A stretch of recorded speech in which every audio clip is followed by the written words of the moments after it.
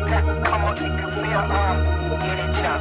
Keep your fear on. Get it chop.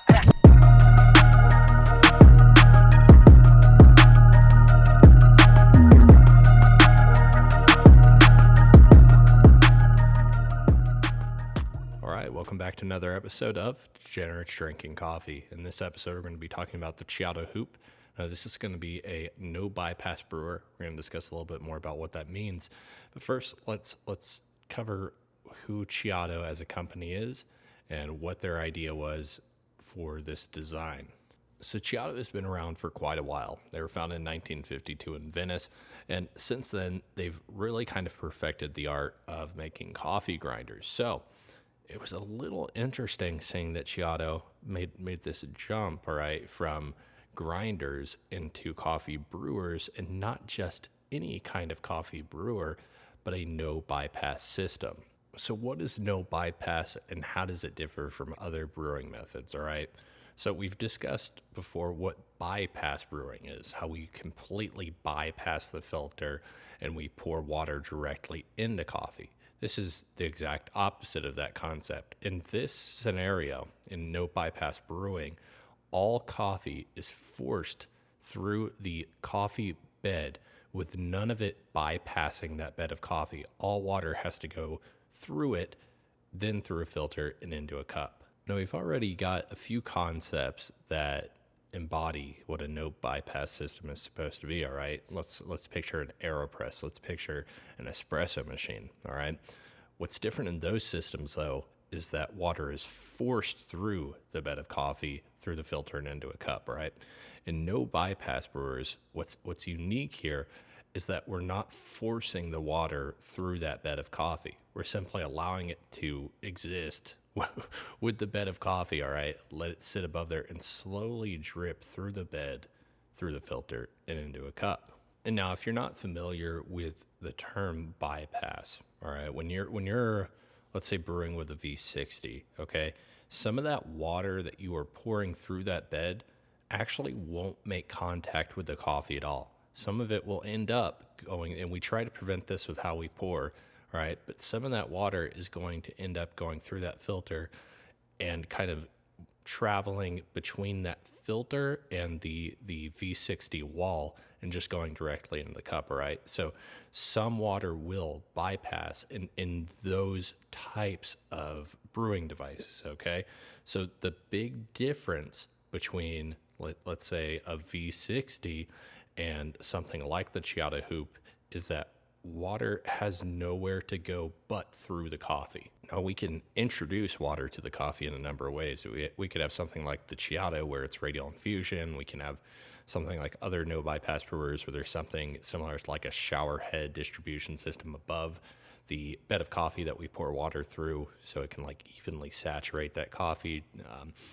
Few ways we can go about that task, but the biggest things we need to look at are what are the pros and cons of this system, okay? The biggest pros that you'll see kind of touted by people that design no bypass brewers is that extraction percentages are generally higher in no bypass brewers than no bypass brewers, okay? The cons here, though, are going to be this takes time because there's no external force pushing that water through, or I'm sorry, no significant external force. Obviously, we're going to have, gravity working to kind of assist that water through that bed of coffee, but there's no big external push that water to be kind of forced through the bed of coffee. You're going to run into long-ass drawdown times, all right?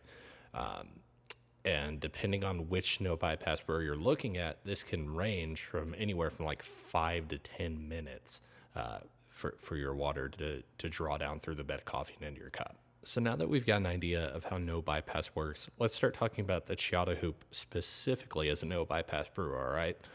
Now, the best way that I can describe what this device looks like, if you've not seen it already, is a shrimp cocktail platter, all right? Someone in the comments posted that, and I was like, wow, that is surprisingly accurate, and you could absolutely use it as that.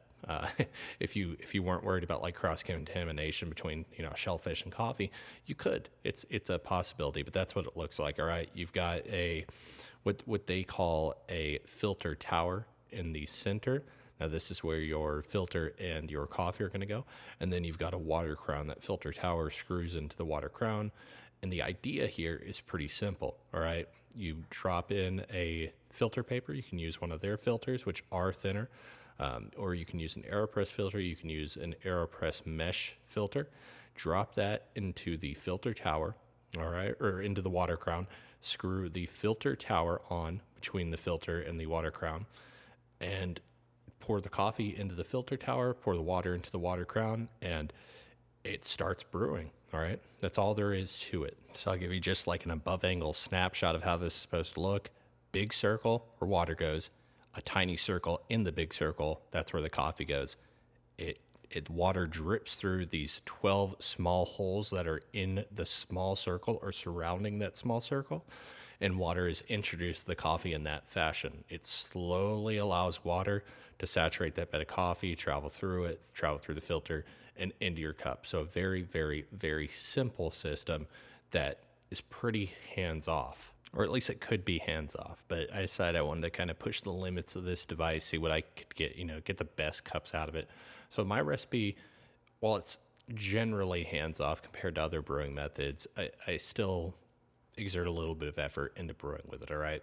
So the first thing I looked at was dosing. So I found 15 to 16 grams of coffee at a finer grind. So we're talking like between like 19 and 21 clicks on a Commandante. That seemed to work out. Now, it has a 20-gram capacity. I don't think 20 grams is I wouldn't personally recommend it. Your drawdown times start getting into ridiculous numbers. So it's not, I don't find that to be worth it. All right, so 15 to 16 grams, that seems to be the appropriate coffee dose. Now for our water dose, I am generally looking at about 250 mils of water, all right? So we're talking 15 grams.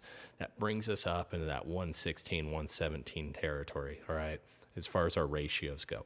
So that seems to be the best practices that I've got as far as our dosing goes. Now, to bloom or not to bloom? Well, bloom appears to extract a little bit more. I've read a little bit of research on people trying to get the most extraction out of this, and blooming and agitation seem to increase the total extraction percentage rather than not doing them at all. To give you an idea of how we're getting extraction yields from this compared to other devices, we'll look at a V60. This study came from Whole Latte Love, but they found that extraction yields were about 17% for a Hario V60.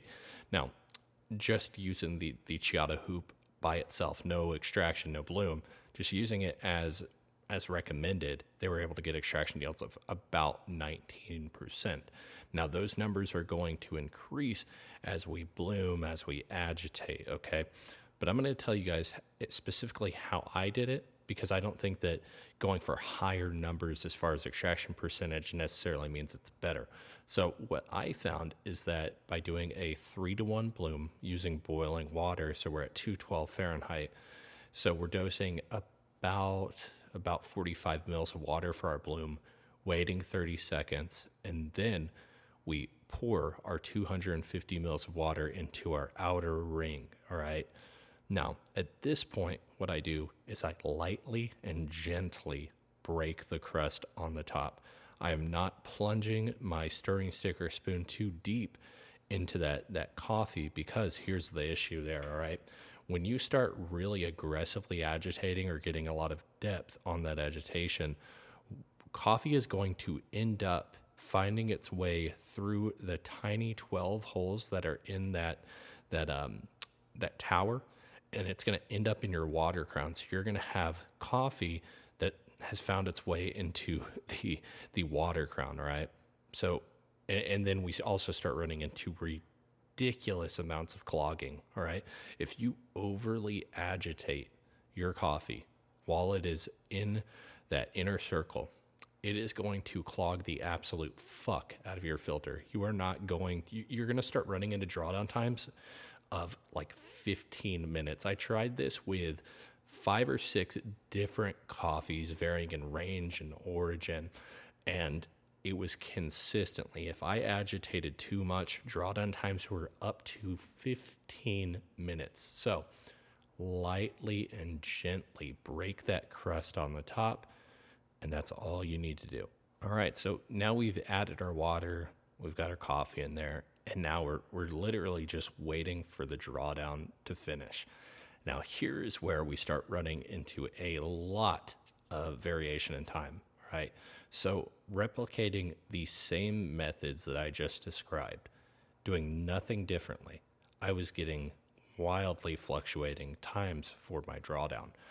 And these times were ranging between 4 minutes and 30 seconds and 7 minutes.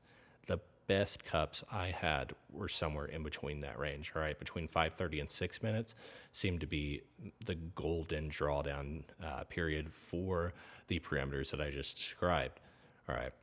But 4 minutes to 7 minutes is quite a bit of range. Now, when we start thinking about coffee mingling with our water and extraction occurring at those longer drawdown times, right, into 7 minutes, do we run risk of getting like bitterness, high acidity? Possibly, right? Now, one thing I've been researching lately is how extraction works based on grind size and temperature. And one thing I have been seeing, and as far as these trends go, is that coffee is generally after a certain period, it hits that maximum extraction yield percentage, and then it just sort of plateaus, it flatlines. And this is generally around 24% extraction percentage that I've been seeing. All right. Now I'm going to cover that topic in other podcasts and reels. I am planning on doing something with that, but that's just something to keep in mind with our hoop, is that at some point, this is how I view it, at some point, we're going to hit our maximum extraction percentage anyway. We can keep trying to increase that number more and more and more, but realistically, it's going to hit a max threshold probably around 24% and then just plateau. All right, but that is something to keep in mind.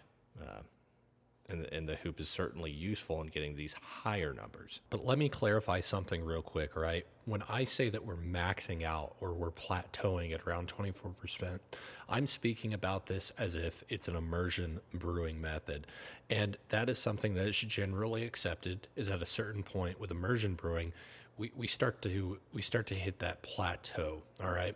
Now, I say 24% because that's kind of what we see with cuppings. Around 24% is where they start to kind of max out after being left unattended. But this is not to say that we can't extract higher percentages, especially if we're doing percolation brewing methods. We can start seeing numbers that are in the high 20s, maybe even the low 30s. Now, are those cups going to be good? No, probably not. But I just wanted to clarify that one little bit, that when we're talking about the Ceado Hoop plateauing in terms of extraction, we're discussing it as if it's an immersion brewing method. And I say it's an immersion brewing method because once we start hitting like these 5 to 10 minute drawdown times, at that point, yeah, it's kind of just an immersion brewing system. So going back to these pros and cons, all right, the Ceado Hoop makes it easier to get these higher extraction numbers, and that's good to a point, all right? Ideally, and keep this in mind if you don't hear anything else from this podcast, listen to this point right here. The ideal cup, the ideal percentage yield we're looking for as far as extraction goes, it was between 18 to 22%. Now we're seeing that with the Ceado Hoop, all right? We're already seeing that. That's good. But one thing we can also take away from this is that if we were to continue to do things like agitate it, go for even hotter water temperatures, increase our bloom time period, right?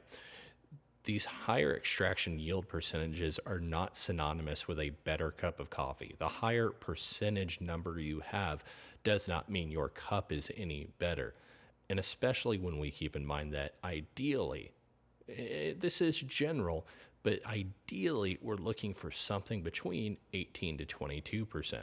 So is the Ceado Hoop worth it? Well, consider this. You are going to be waiting a very significant amount of time. Like I said, on average, anywhere from 4 minutes and 30 seconds to 7 minutes, and that could fluctuate. Maybe you want a very, very high percentage cup, Maybe you're just really into these really dark, bitter, good, strong, dark stuff, brother. All right. Maybe you're into something like that. All right. You're going to be looking at fucking longer drawdown times. Realistically, it's going to be somewhere near that 10-minute mark. So this isn't a quick device to use to start your mornings off. Okay. You're going to be running into that one speed bump there, which is long drawdown times. Now, I believe I paid $35 or $40 for my Ceado Hoop and that ghost white edition that they have. And it's a cool thing to have, but I don't know that I don't know that price point reflects what it is, because I did have very, very pleasant cups. It obviously it won an SCA Best Product Award. Now, there are cool things about it. No bypass is one of these concepts that isn't new, but a lot of different companies are playing with the idea, and you can get good cups out of these brewers, but realistically, they are not anywhere as convenient as using something like a V60 or Kalita Wave. And I don't think that the cups are anything special either. Of course, they are unique in that maybe you get a little more fruit forwardness, maybe the body is a little fuller, but they're not so significantly different that I would switch from my morning routine of using a V60 to using something like a Ceado Hoop. So I don't think that this necessarily falls into the same category as like the ceramic coffee filters where it's more of a novelty item. I think that they are useful, and I would certainly give this to maybe someone that doesn't know much about brewing coffee, and they can get a good cup with pretty minimal effort out of using it. So I think that that's certainly a use for it. I like that they didn't go with the proprietary filter only concept that you see a lot of newer brewers using. Okay, so they have their Ceado filter papers, which I have mentioned are significantly thinner, all right? But you can also use an AeroPress filter or a mesh filter. So that's kind of nice as well. So all in all, I think it's a good device that maybe has a place, but it's not necessarily something that I would say would become your daily driver. So am I shitting on this concept? No, and I hope it doesn't come off as I am just saying this is a piece of shit, because that's not the case at all. All right, it's a concept. It's cool that Ceado had this idea of, making their own approach to no bypass brewing, especially with their radial infusion concept. That's very neat. That's very unique. Okay. And there's things like this that I think really do help coffee move forward as far as like understanding what concepts do, testing them, using scientific measures and the scientific method. And we can kind of develop different things and learn from their approaches to make even cooler and maybe more useful and significant developments. But it's not something that I'm personally going to use every day, and I'm not going to change anything I'm currently doing because of it, but it does make me think a little bit more about how extraction works and how I understand extraction. So I'm not going to be holding on to this. I'm going to be giving it away. Now, if you've purchased anything from the website during February or with this upcoming release, we're going to be getting some hats out there.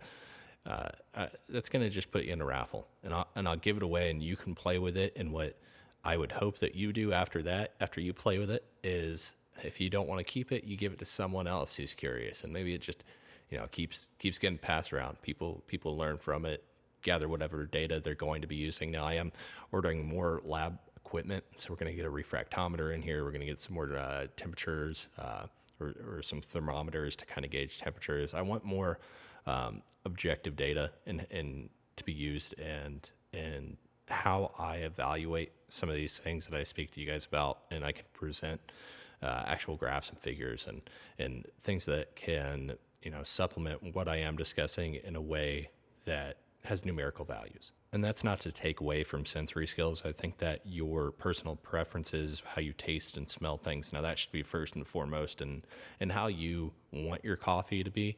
But as far as, me presenting topics such as these, I think that there does need to be some quantitative data to support what I'm saying. So moving forward, we are going to have just, more equipment that is able to accurately gauge and summarize what I'm saying.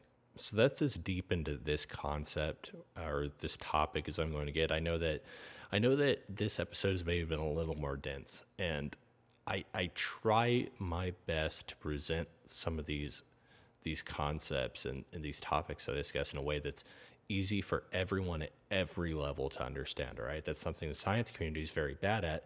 Is they write like these peer-reviewed journals and articles, but they don't do it in a way that actually benefits the majority of the population, only people in their circle, their scientific community. All right.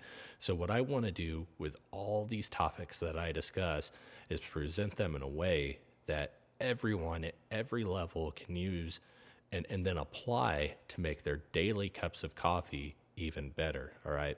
So while this topic was a little dense, we're going to try to do our best here, and especially future episodes, to kind of keep everything at a level of understanding that everyone can get something from. So with all that being said, I truly do appreciate your time. If you've listened to this episode this far, I'm very grateful for that. If you have some feedback, if you have something to add to, please do reach out, and I'll catch you on the next episode of Degenerates Drinking Coffee.